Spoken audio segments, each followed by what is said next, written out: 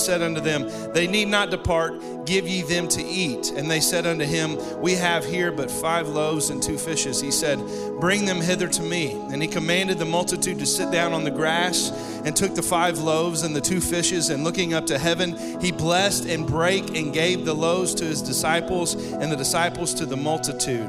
And they did all eat and were filled. And they took up of the fragments that remained 12 baskets full.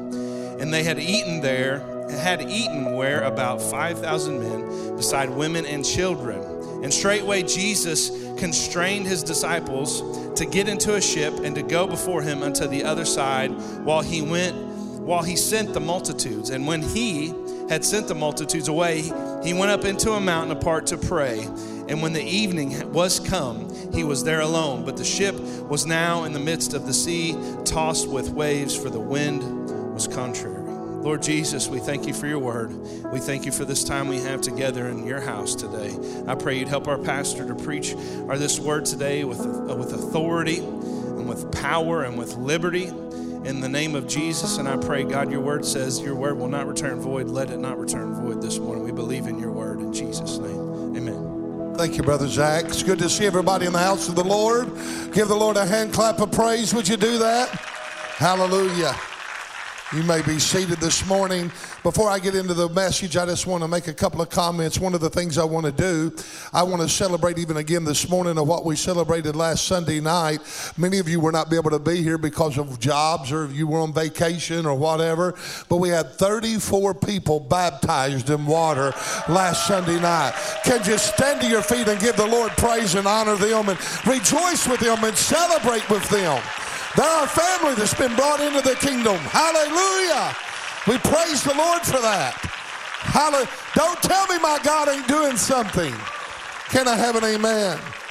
Hallelujah. You may be seated.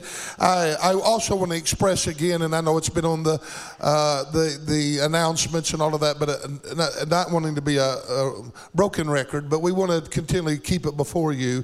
Real Men's Rally's coming up on the 19th and the 20th of this month, just a couple of weeks away. You men, get out and get some tickets and get out and sell them to your friends. I tell you, I believe this is going to be one of the greatest Real Men Rallies that we've ever experienced. We got one of the greatest preachers that's coming in, Brother Shay, you from Arizona. You're going to really enjoy him. Those of you that's not heard him, most of you all know Shay, and Shay can bring the house down. And not only that, it's just a good time for men to connect. And men can respond when all of their hindrances is gone, when their wives and their children ain't around, and they're in their environment and they're with their own kind. You know what I'm talking about? They're in their own tribe. And it's like the women getting together and letting their hair down. Well, us men get together, and we also, I don't know a term to use, I guess we let our hair down, amen? And we let down our guards, and we're able to identify with one another, and we rub shoulders with one another. It's not just going to be a great time of ministry and the word and in prayer and around the altars, but there's going to be a lot of fun time on Saturday.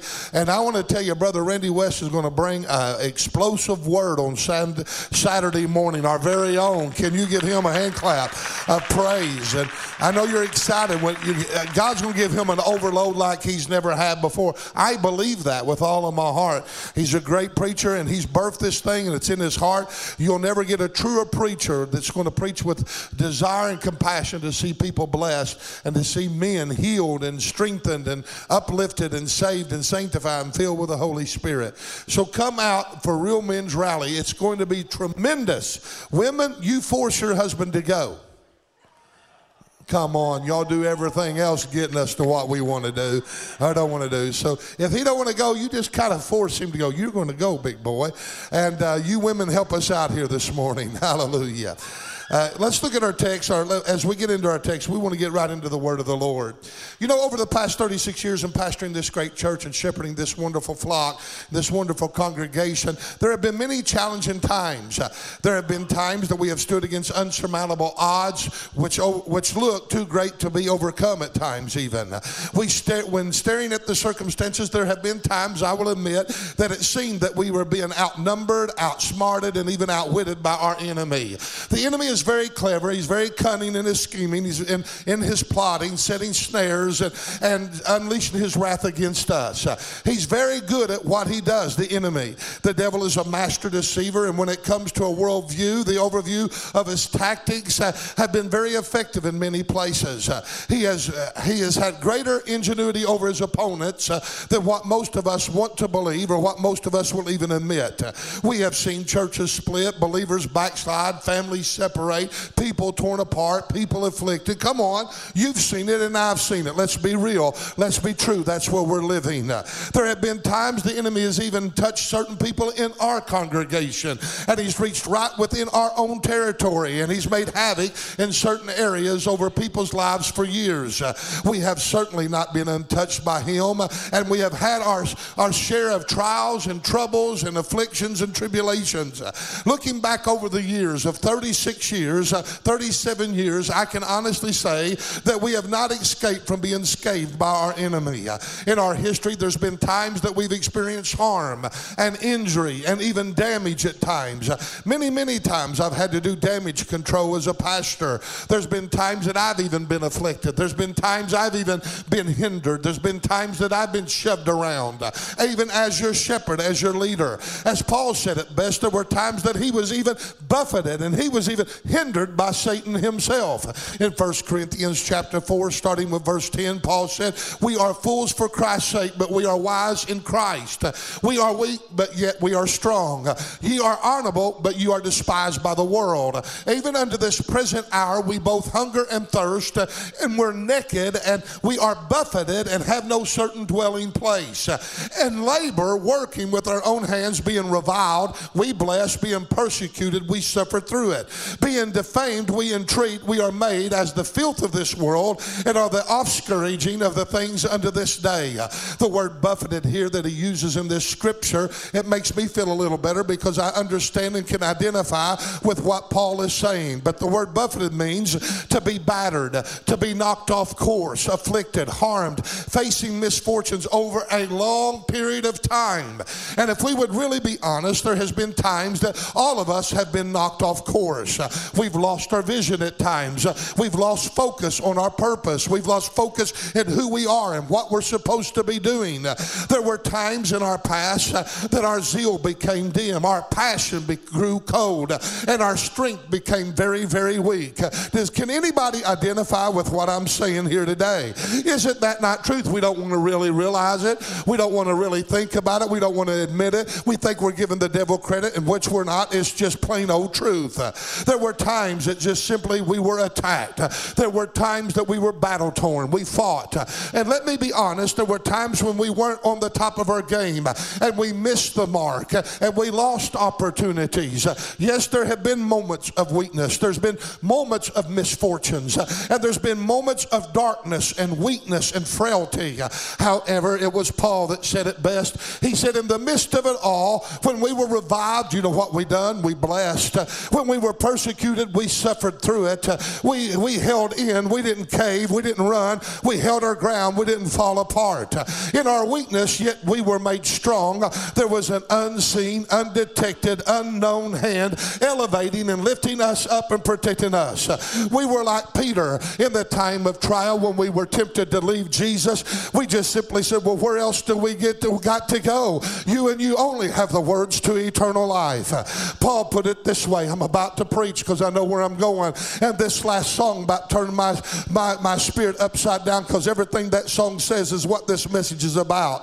But Paul said this in 2 Corinthians chapter 4, verse 8 through 10. He said, we are troubled on every side. Have you ever felt that way? Troubled on every side. You look to the north, you look to the south, you look to the west, east and west, trouble. You look up, trouble. You look down, trouble. You look inward, trouble. You look outward, trouble. You rise up in trouble. You lay down in trouble. Trouble on every side. And he said, but yet we're not distressed. You know what that word distress means? We're not suffering from anxiety. We don't have anxiety over this. We are perplexed, completely baffled. That's what that means. We don't understand. Paul said, I'm completely baffled. I don't understand understand what's going on, but I'm not in despair, which means we're not completely absent of the loss of hope. We still have hope. Hallelujah. The battle is raging, but we're standing our ground. We're not full of anxiety. We are not here with no hope. We still have hope. He said we're persecuted, but we're not forsaken. We're cast down, but we're not destroyed. Always bearing about in the body of the dying of the Lord Jesus, that the life of also of Jesus might be made manifest in our mortal body. Oh my goodness, I could preach on that passage of scripture right there. All I can say to this congregation that's been battle torn and has fought over the years and been faithful with me and has been hindered and buffeted in our past, we're still here. We're still standing. We're still surviving. We're still moving forward. We haven't stopped. We haven't quit. We've not turned around. We're still going. We're still going forward, and we're still growing. And even though we haven't escaped from being scathed by our enemy, we have had some casualties, and we've had some sad times, and we've had some sorrow in our times past, but yet we're still here, and we have not lost hope. Can you stand to your feet and give God praise? We've not abandoned him. Hallelujah. Woo! The devil's a liar.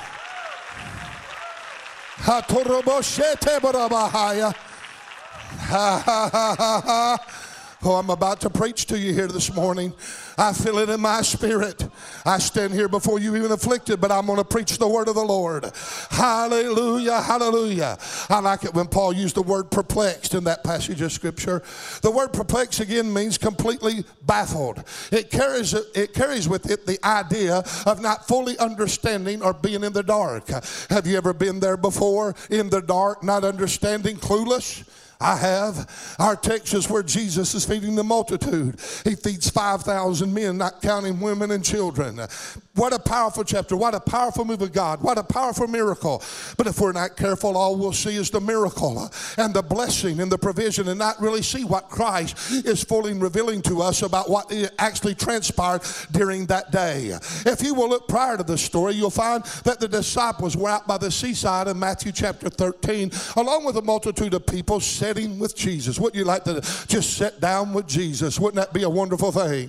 They're sitting by the open seashore, beautiful and green grass, and everything's pleasant. They're outside of the city. Everything's going fine. And the Bible reveals to us that he taught them several parables, and we can mention them, that related to the kingdom of God. Here they are receiving instruction and enlightenment, understanding, and revelation from Jesus. There's nothing better than feasting upon the word of the Lord. And here's Jesus expounding them, telling them the parables, and giving them great insight. However, in a moment of time, things changed. And that's how life is. That life can change just like that. One minute you can be on the top of the mountain, the next minute you can roll all the way down in the valley. Can I have an amen? One minute you're walking in divine light, and the next minute you're feeling yourself around in the darkness. Does anybody know what I'm talking about? It isn't always a long period of time to get you where. Sometimes things can change just like that. A phone call can change your life drastically. A doctor's report can change your life drastically. Come on, somebody here needs to understand what I'm preaching here. Somebody's gotten some bad news. Somebody's gotten a phone call. Somebody's gotten a doctor's report, and things change just like that. You were doing good and feeling good about your faith, and you were excited about Jesus. He's illuminating and enlightening you and blessing you, and all of a sudden you get a word, and that word says this. And now all of a sudden you're faced with a reality in the natural that something bad is going on in your life. Can I have an amen? Things change. John the Baptist has been killed. The disciples go and bury his body, and the next thing you see, all of a sudden Jesus changes course, and he leads them into a desert place, just like that song said. The disciples don't understand, and they say, and if you'll look at the different Gospels, I couldn't bring them all out, but one of the Gospels revealed to us that they begin to complain, this is a desert. Man, why are you taking us from where you took us to where we're at? You're taking us into a desert place. This doesn't make sense. Why would Jesus lead them out into a desert place? It's dry, it's barren, it's an empty of provision, and there's nothing out there but open space. You know why? Because it's creating a hunger in them. Because they begin to get hungry, the Bible says. Come on. In the world of understanding, faith has no place when all the facts are on the table. In reality, the fact is this place is barren and it's wasteful and it is of no use at all. Why would Jesus take us there? However, even though the facts say contrary, yet faith says don't leave this place because something's up. It's not over till it's over. It's not done till it's done.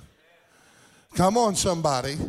To be honest, in this journey that we have left, out there in our distance as a church, out there in our future, there will be many challenges and not all things will be understood. Just like in our past, there will be times that we find ourselves in the dark, clueless, empty of vision, just like we've experienced in the years past. But just because we experienced those things has not stopped us from being where we're at right here today. And can I tell you, just because we will face those things again, it still will not stop us to where we're going.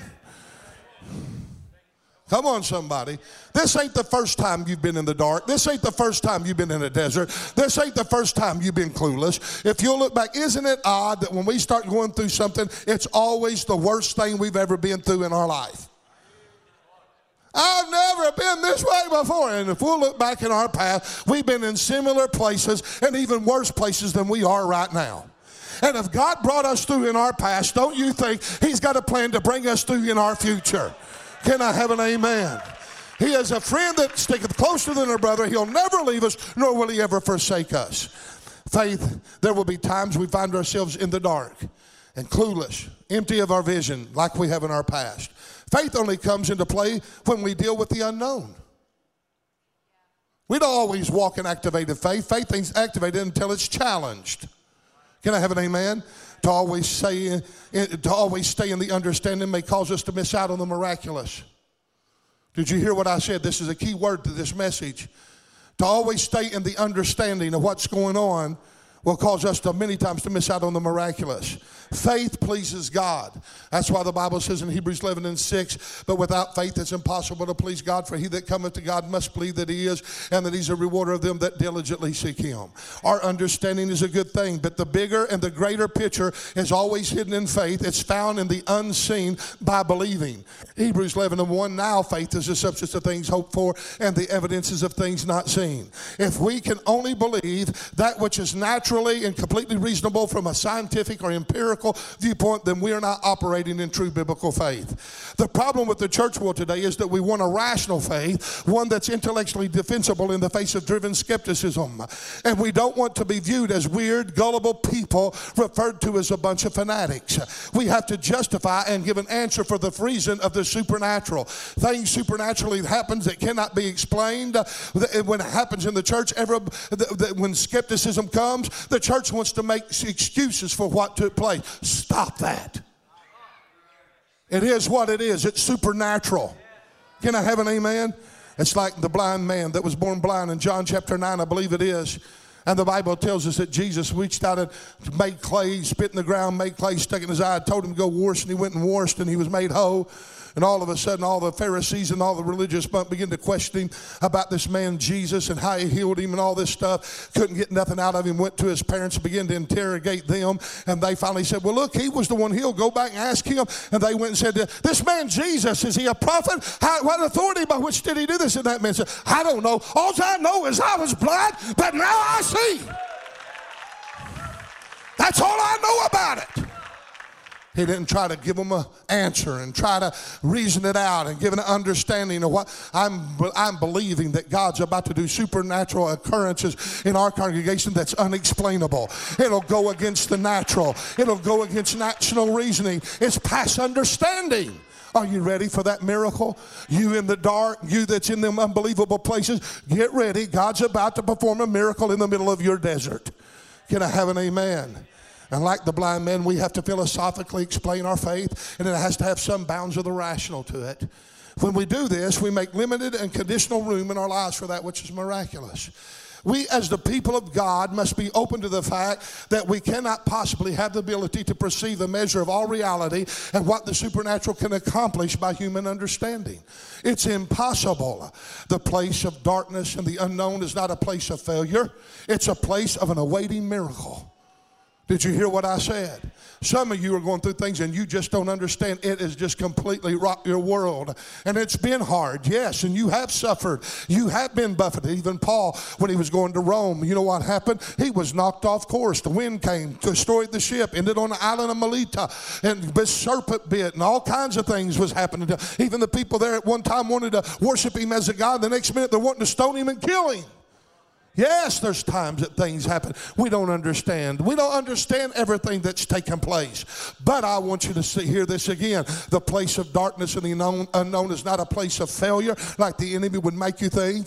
You would say he'll, in that time of darkness, he'll accuse, he'll battle, he'll give you false condemnation, he'll lie, he'll call you every name under the book, make you feel about that tall, make you feel less than a Christian, make you feel like you've lost your faith and everything else. But I want to tell you, in the place of darkness and in the place of the unknown, it's not a place of failure. It's a place of an awaiting miracle. Hallelujah.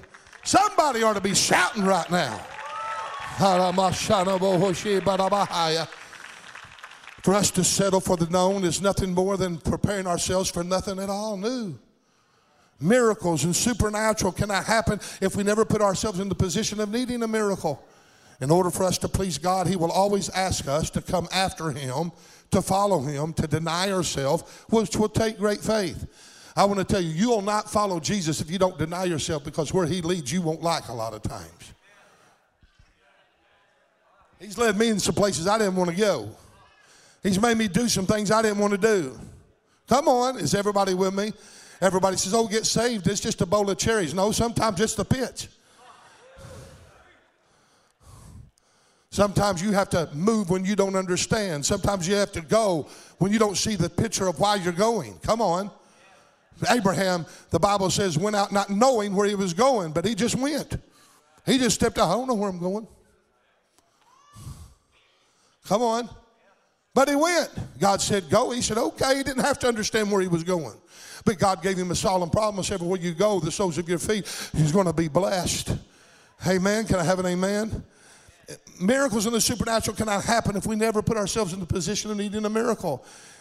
In order for us to please God, then he will always ask us to come after him, to follow him, to deny him, especially when he's leading us into places that we don't understand. Our flesh mostly craves comfort, but in comfort, we may lose our creativity. The disciples are upset. They're complaining. They're in the middle of a desert place. They don't understand why that they're there. They get caught up in the practical, and they are operating in the natural, and they are embracing that which is logical and understandable through the lens of reality. They're saying, man, this is a dry place. This is a bad place. There ain't nothing out here. Come on. It's like you moving to Dudley. Ain't nothing there. When we read about all the faith giants, and they are listed in Hebrews chapter 11, they are considered the faith giants because they went after the Lord and they followed him by faith, even when life did not make no sense. That's what that whole chapter is about. Our journey in this life is always about a faith walk. In 2 Corinthians 5 and 7, what does he say? For we walk by and not by. That's right. Say it again. We walk by and not by. When are we going to start obeying that? Oh, that's one of the most quoted scriptures, and yet one of the most abused, because that's the least lived scripture that there is. To walk by faith doesn't imply that one has to be unintelligent, and sheltered, and aloof of truth. Most people of faith are viewed as ignorant and unlearned people. Isn't that what they said about the people in the book of Acts? These people are unlearned and people and ignorant people, and they're turning our world upside down. Amen. But faith grasps that man cannot be intelligent enough to act and to perform as God, and that God is past all understanding. The disciples want Jesus to see reality. Have you ever wanted God to see reality in your life? God, pay attention to what's going on down here. Man, I must live a bad life because I've said that 1,000 times. Hey, woohoo! Have you been noticing what's going on down here, Lord? Do you not see reality? Come on, have you ever felt that way? Some of you are there right now in the dark, clueless of what's going on. Oh, 2 weeks ago you were shouting in the church, and all of a sudden, boom, something happened, something changed. You have led, here's what they're saying, you have led us out here and we're hungry and there's nothing to eat. In other words, this is all your fault. they're blaming God for their set of circumstances. How many of you gotten mad at God for the circumstances that's happened in your life? It's been bad. This is all your fault, God. You could have taken care of it if you would have taken care of it. You have control. Why don't you do something? And we get angry at God instead of the devil who's created everything in the first place. It don't make sense. And yet we Christians are so gullible to believe that God has abandoned us and that God has mistreated us and that somehow God has forgotten where we're at. I want to tell you, he's an all-seeing God. He knows right where we're at. He's done given us blessed and assurance promises. He has not failed us in our past, and he's not going to fail us in our future. They say, why don't you send the multitude away? They're hungry. They've been here all day so that they can buy themselves food. You know what they're ready to do because of circumstances? They're ready to disperse the church before the miracle ever comes. Miracle ain't come. Let's just get rid of these people. Well, why? That which I wanted to do ain't completely done through them. We don't need to dismiss yet. How many times have we left church on a Sunday night or a Sunday morning and we didn't give God time enough to do what he wanted to do and we walked out on him because we're ready to disperse because of reality? Hey, it's past 12. Hey, I got lunch. I got a roast in the crocker. Hey, I got a meeting with so-and-so. Come on. And the sovereignty of God is wanting to move in an unstrange way. And we walk out on him and we literally miss the move of God because we're walking in the realms of reality instead of the realms of faith. Oh, God, help me. I'm preaching this morning. Woo! Now, what I don't understand is when Jesus got to this, when he got in the ship to sail over to this desert place with his disciples, the Bible says that all these multitudes that were over there with him by the seashore, they followed him. Oh, man, they're crowding in like crazy. And the Bible says that when he got over there and he seen them, he had compassion upon them. And what did he begin to do? He went around beginning to heal them. All of a sudden, miracles begin to take place. Miracles in dry places. Is that even possible? I said, miracle in dry places. Is that even possible? Miracles don't have to happen in the church. They can happen in the most unusual places. Come on, somebody. They can happen when you least expect it. They can happen when you're not even looking for them. Come on, somebody. Oh, hallelujah. My brother Kevin was healed of brain cancer and never even knew it, and nothing else had changed in his life. I don't understand that, but I got up before this congregation and said, God's going to visit my brother today. And when I called him that night, I said, hey, anything strange take place? Nope. Called him on Monday, nothing. On Tuesday, nothing. He went to the doctor on Wednesday and came back completely free of cancer, stage 4 cancer of the brain. And to this day, he never felt or experienced a thing. It just happened. Can I have an amen? Don't make sense. What really don't make sense is he had surgery 5 years prior to that messed him up a little bit. He's got some problems, but yet he still got those problems, but God healed the cancer. I'm ready for God to heal the problems in his life, to set him and make him whole. But these disciples see healing, but they cannot believe in provision. Isn't it odd how that God gives us all kinds of nudges, how that God gives us all kinds of blessings, and yet God will bless in one way, but we can't believe that he'll bless to a greater measure? That just don't make sense to me. Here they are seeing miracles, but now they're griping about there's no provision. Amen? Notice when the disciples asked to send the multitude away, the Bible says, they say the time is past. It's even time. These people are hungry. Should they go into the city and buy food? In other words, they have been out here all day long and you've done nothing yet. Aren't you glad that delays are not denials? Oh, thank God for that. Sometimes, what did the word buffet mean? To be in a place of havoc or whatever for a long period of time. Just because you've been where you're at for a long period of time does not mean that God ain't going to move on your behalf. Ask the man that sat for 38 years at the pool of Bethesda.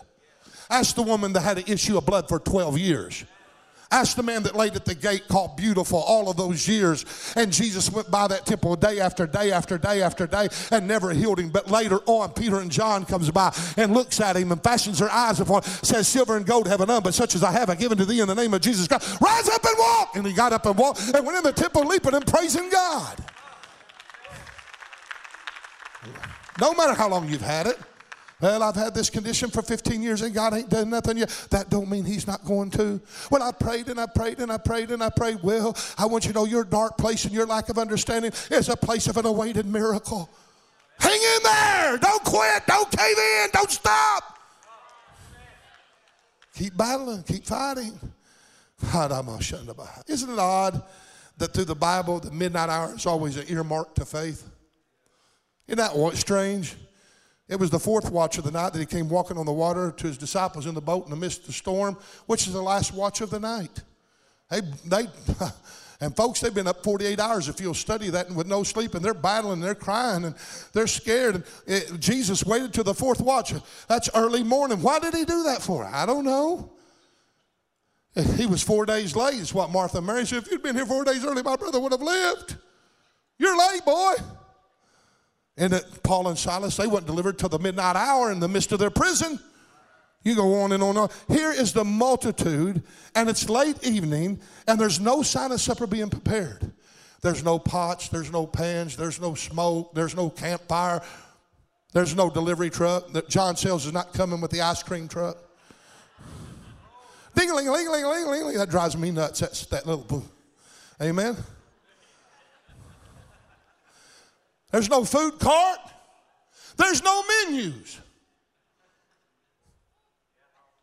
No sign or visible evidence that there's food anywhere around.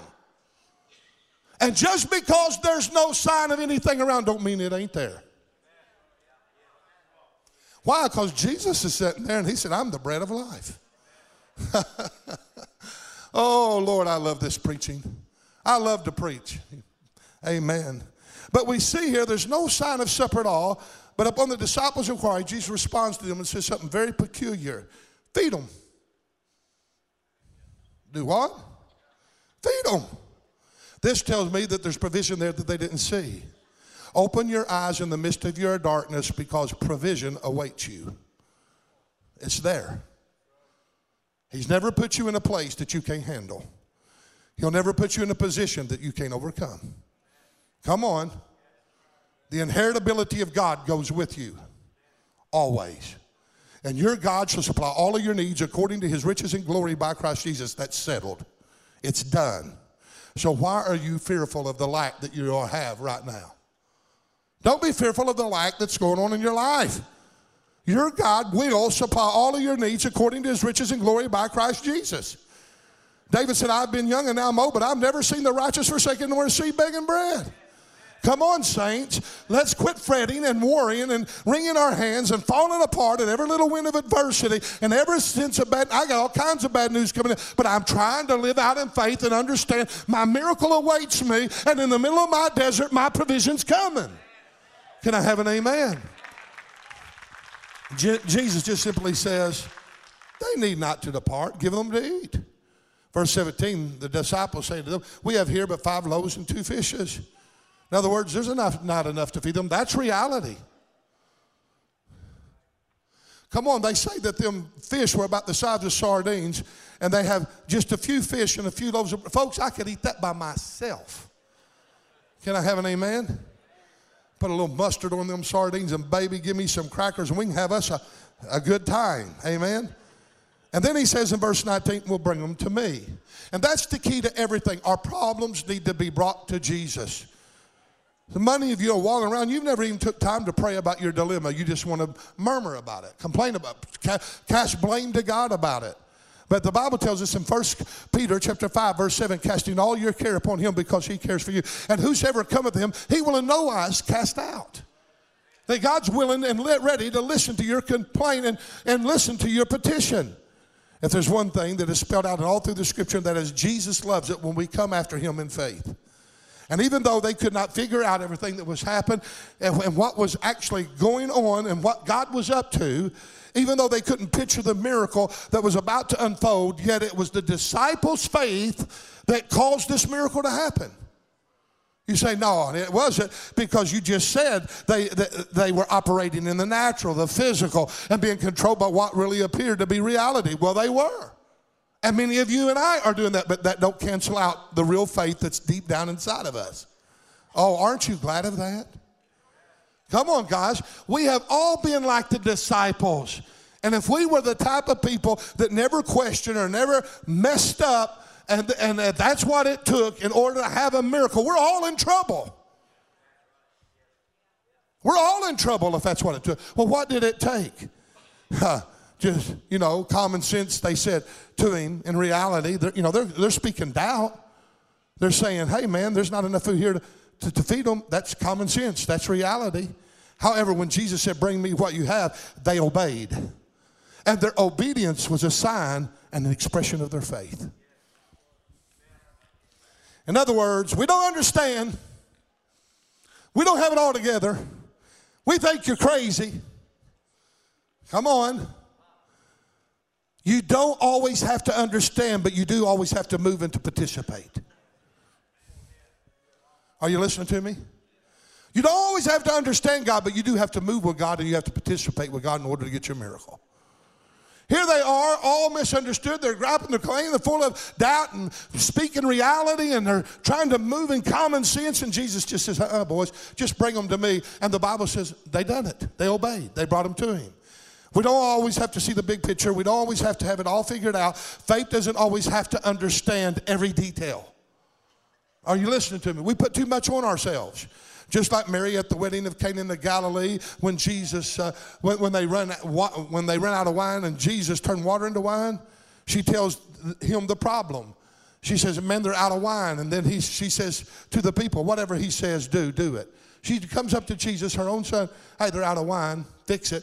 Goes to the people around him and says, you just do whatever he tells you to do. She didn't know how he was going to do it. She didn't have a picture in her mind of what was going to happen. She didn't understand how that he was going to come through, but she just believed that he would do it somehow. Somehow I'm just going to leave it up to him.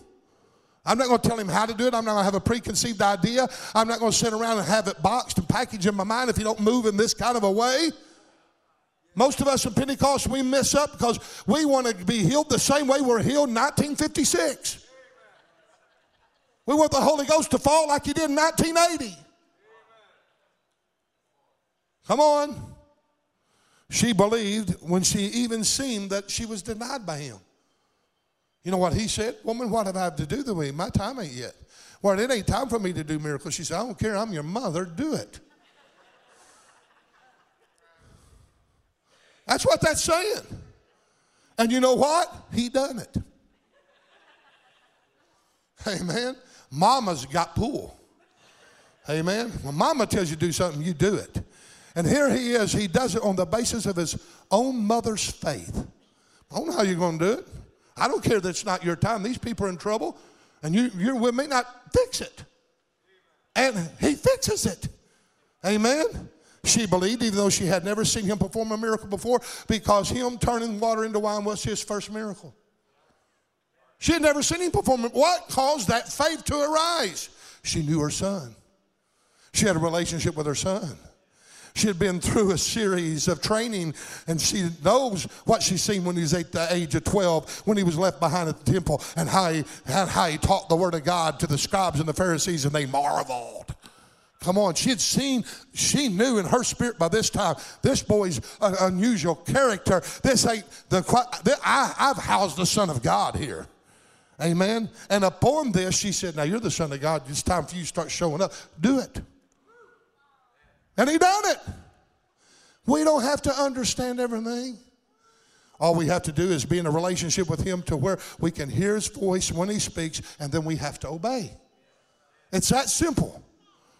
Amen. Just the old song that we used to sing, oh, just trust and obey. There is no other way. I wish I could remember the rest of that. That's a good song. Oh, it's right there at the tip of my tongue, but I better not start singing. You'll leave on me. Faith is something all of us have. As a matter of fact, he has given to all of us a measure of faith. God's given you a measure, me a measure, all of us. And that measure of faith is everything we need to know him in the fullness of who we are. It's time that we use our faith. It's ours. It's given to us. We have to realize that in the measure of faith that God has given us is where our miracle lies. Amen? If we have to allow our faith to get us, we have to allow our faith to get us and position us to where we need to be to receive our miracle. Their faith in following him got them into the desert to where they could see the miracle that he had set up for them. It was their faith. They followed him.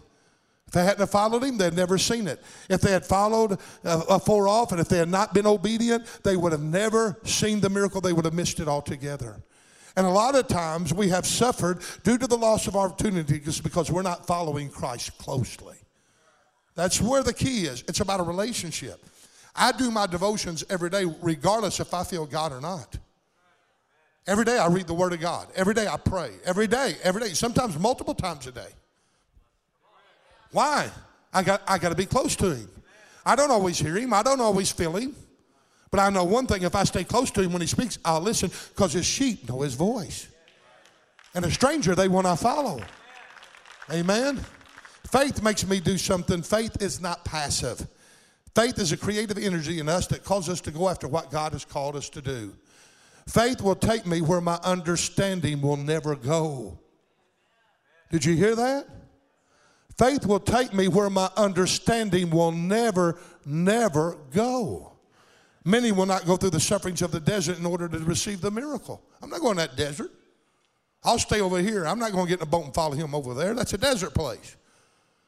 Sometimes you find yourself, open your eyes, you're there, and you didn't even know how you got there. You just followed Him because your eyes were fastened upon Him, and that's the way it needs to be. Your eyes need to be so fastened upon Him you don't even know that you got an opportunity not to obey Him. You're just following Him. Wherever He goes, you go. When the cloud moves, you move. When it stops, you stop. Come on. Am I helping you here today? You know, but a lot of them don't want to go through the suffering in order to get to the blessing.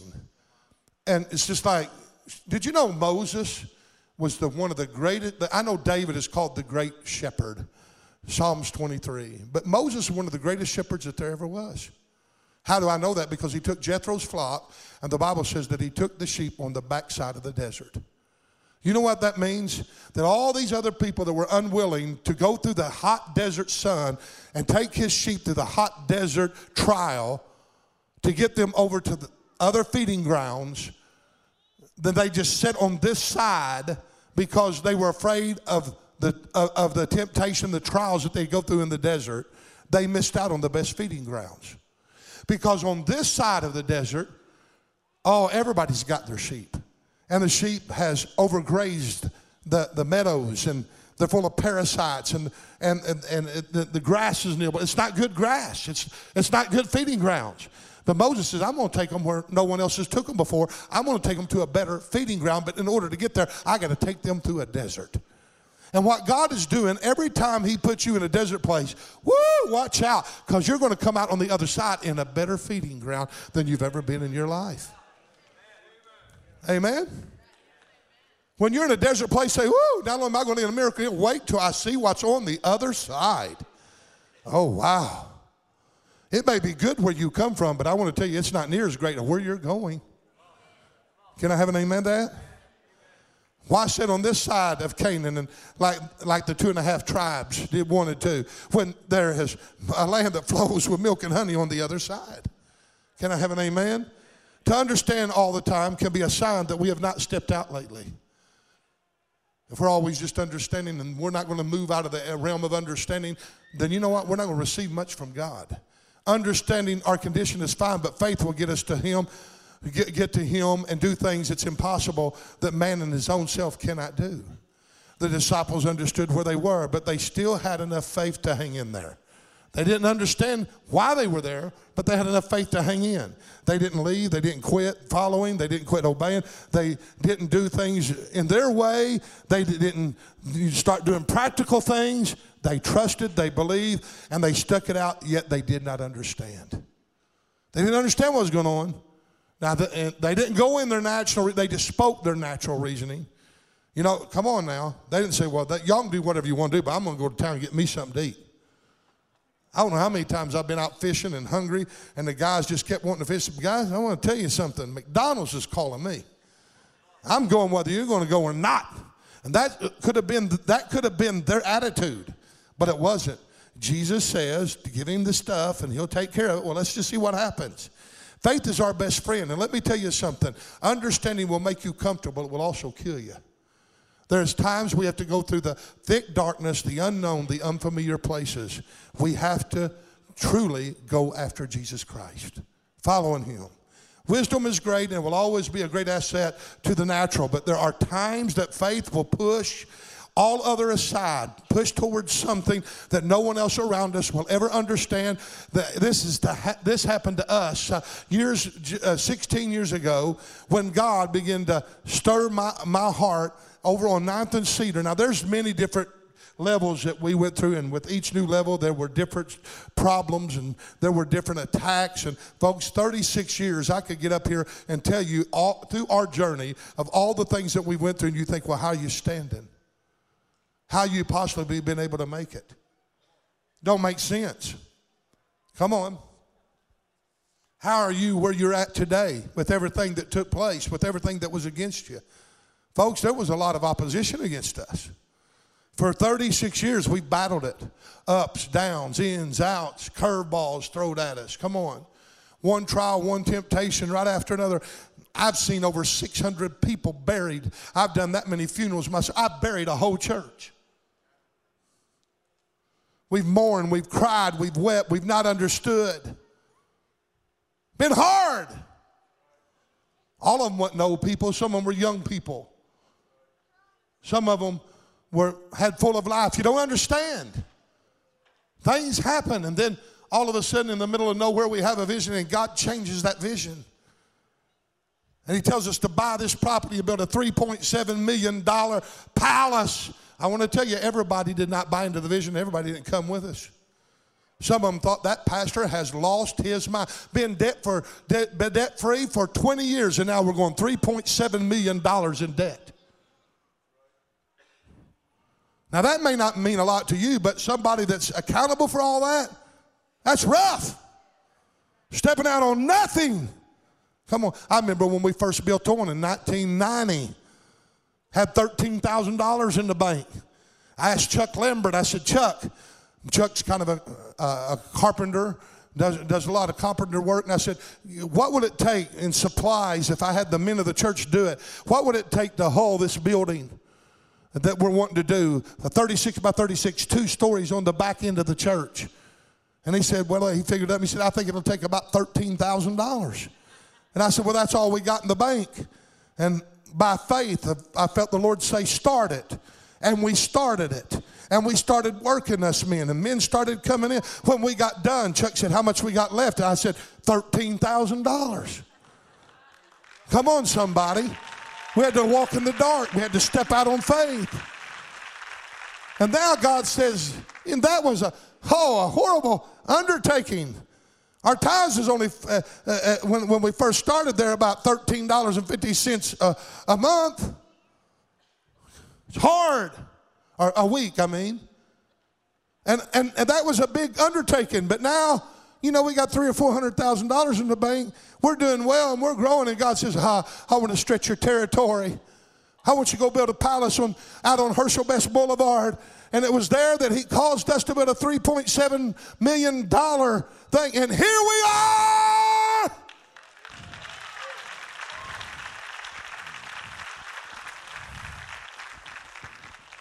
I'll get done when I get done. There are movements and moments of faith that we will make, that you'll go into situations that may look outrageous to others, even to yourself at times. You know, so much of the time, people look at you and say, man, what a man of faith. And most of those men of faith don't know what they're doing. They're clueless. People's asked me, what's your strategy of ministry back in the day when the church was just growing like leaps and bounds? What's your strategy? What's your statement of purpose? I have no idea. All I know is God told me to go there and I went. God told me to preach, I'm preaching. God told me to do what all I knew to do, and that's what I'm doing. Come on. If we're not careful, we'll so define our ministries that we will only operate in the definement of in the confinements of that definement. And we won't be able to get outside of our walls because we don't want to break any kind of concept of what we think that ministry was put into position to do in the first place. I'm here to tell you, I give every one of you the freedom to have creative ability. Step out, and when the Spirit says do something, do it. Can I have an amen? Somebody ought to praise the Lord there. But God calls us to do something crazy. But I want to tell you, the same faith that got us here is the same faith that saves us. The faith in us will grab what is ours, and with no questions asked, it will get what belongs to us, and the understanding will come afterwards. Listen to me. This is a revelation to you. Are you ready? Write this down. You don't always hear, or you don't always have to understand it to receive it. Say it. You don't always have to understand it to receive it. So many people think they can't receive from God because they don't understand. Take what you don't understand. When God moves, grab a hold of it, accept it by faith. Let all of us arise and let us go after what is ours. The next thing we see is Jesus performs the miracle. You know the story. I'm going to have to get away from my notes a little bit here. He performs the miracle. They bring the food. He blesses it. He breaks it. Oh, don't you?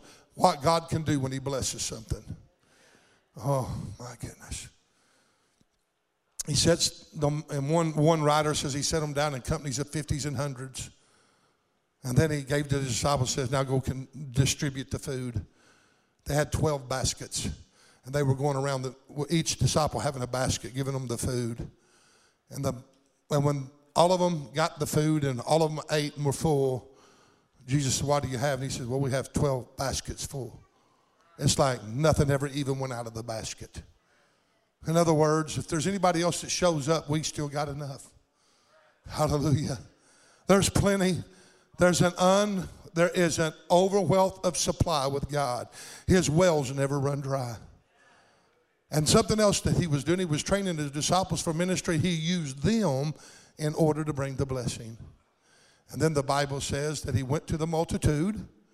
I like this part. He went to the multitude. Excuse me. He went to the multitude. He settled them.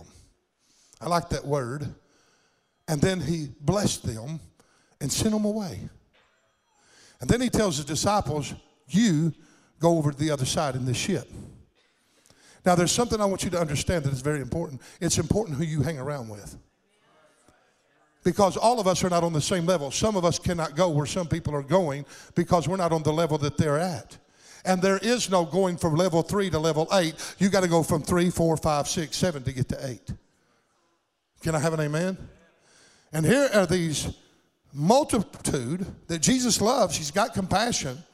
He settles them. In other words, you go back home. I'll deal with you later on your level. But you can't go where these disciples are going. Some people can help you get to where you're at, but they might not always go where you're going. Sometimes you have to change friendships. Sometimes you have to change relationships, because if you stick around certain people, you'll be stuck in their mentality. When they refuse to go forward, you've got to be willing to get with people that's willing to take chances and be willing to take risk. And all of a sudden, he tells them, you go over to the other side and go before me. That's a key word. And all of a sudden, the disciples are fighting to go. How do I know? Because he says he constrained them. In other words, that word constrained meant that they put up an argument. They didn't want to go. Isn't it odd that they fought going into the desert, and now the very thing they fought going into is the very thing they're fighting leaving? That's just like you and I. We buck, we kick, we cry. God pulls us by the hair. He does everything he can to get us into our destiny. And we see the miracles. And now we're unmovable. We're like a tree planted by rivers of living waters. We're like Peter on the Mount Transfiguration. It's good that we be here. Let's build us an altar and stay here. And God says, no. You can't stay in one place too long. We're going to go again. And they're saying, we don't want to go. Now they're kicking and buffeting in, and he constrains them, and he forcefully commanded them, you're going to go. And guess what? Even though they bucked and they fought and they had problems, it's hard to cheer you up. But because they went and obeyed, it was still an expression of their faith. Sometimes I go, but I'm kicking and I'm screaming and I'm crying. I don't want to do it. Come on. It's like Ezekiel. I went in the bitter of my spirit, but the Spirit of the Lord grabbed me by the head of the hair and lifted me up and made me go. In other words, his compelling passion inside of me made me go. So the disciples, they go. Guess what happens? They're not out in the boat 10 minutes and boom, a storm rises. Now, I want to say two things here, and I had a whole message on this, and I'm going to have to cut it short. There are two types of storms. One of them is at the very beginning when they were going over there in the first place. Why did they go to the desert? If you'll study it out, John the Baptist had been killed. Great persecution was coming against Jesus and his disciples, and they left there to save their necks. Persecution drove them into the desert. God knows exactly what kind of storm to send your way to push you and compel you to go where you need to be. And if you are not happy where you're at, it's because God's stirring your nest and he's causing you to go places that you wouldn't go otherwise because you like to live a comfortable life. And you're not willing to go to the places that you don't understand and the places that's unfamiliar. Amen? And God's pushing you. But then after you get there and you get refreshed with the feeding of the multitude, now it's time for you to go to ministry, to go before the Lord. Jesus ain't with them in the boat. This time it's different. He's not there. Now, I'd like to preach on that storm. There's a lot to preach on right there, but nevertheless, that ain't my message today. He gets out the storm, and guess what happens? Jesus comes walking on the water, and he restores them. But there's a difference in this storm. This storm is not pushing them into their destiny. It's trying to stop them from their destiny. So what's that telling you? Every one of us believers have storm coming and going. And the in-betweens is the feeding of the 5,000s and the walking on the on the sea. And those are our times of refreshing. And when we get refreshed, get ready because you're getting refreshed because on the other side's a storm. One of them may be pushing you into your destiny. The other one may keep you from trying to arrive to your destination. The enemy never stops. And I'm here to tell you what God spoke to me today. Kent Miller, this church has been through many, many, many levels. It has been through many, many trials. And with each new level is a new devil. And the hardships get harder and the trials get harder. It gets darker, but guess what? God's saying, I'm going to get more powerful and more radiant than you've ever seen me before. I'm going to start working my miracles. But in order for this to happen, your people's got to rise up in faith and quit trying to understand everything and rationalize everything and question everything. I am God. I will take care of you. I will go before you. And when the waters try to overtake you, I'll be there. When the fire tries to burn you, I'll be there. When you're thrown into a fiery furnace, I'll be there. When you're thrown in the lion's den, I'll be there. I'll never leave you. I'll never forsake you. I'm with you to the bitter end. God has not planted us to fail. He's planted us to be great. So would you stand with me?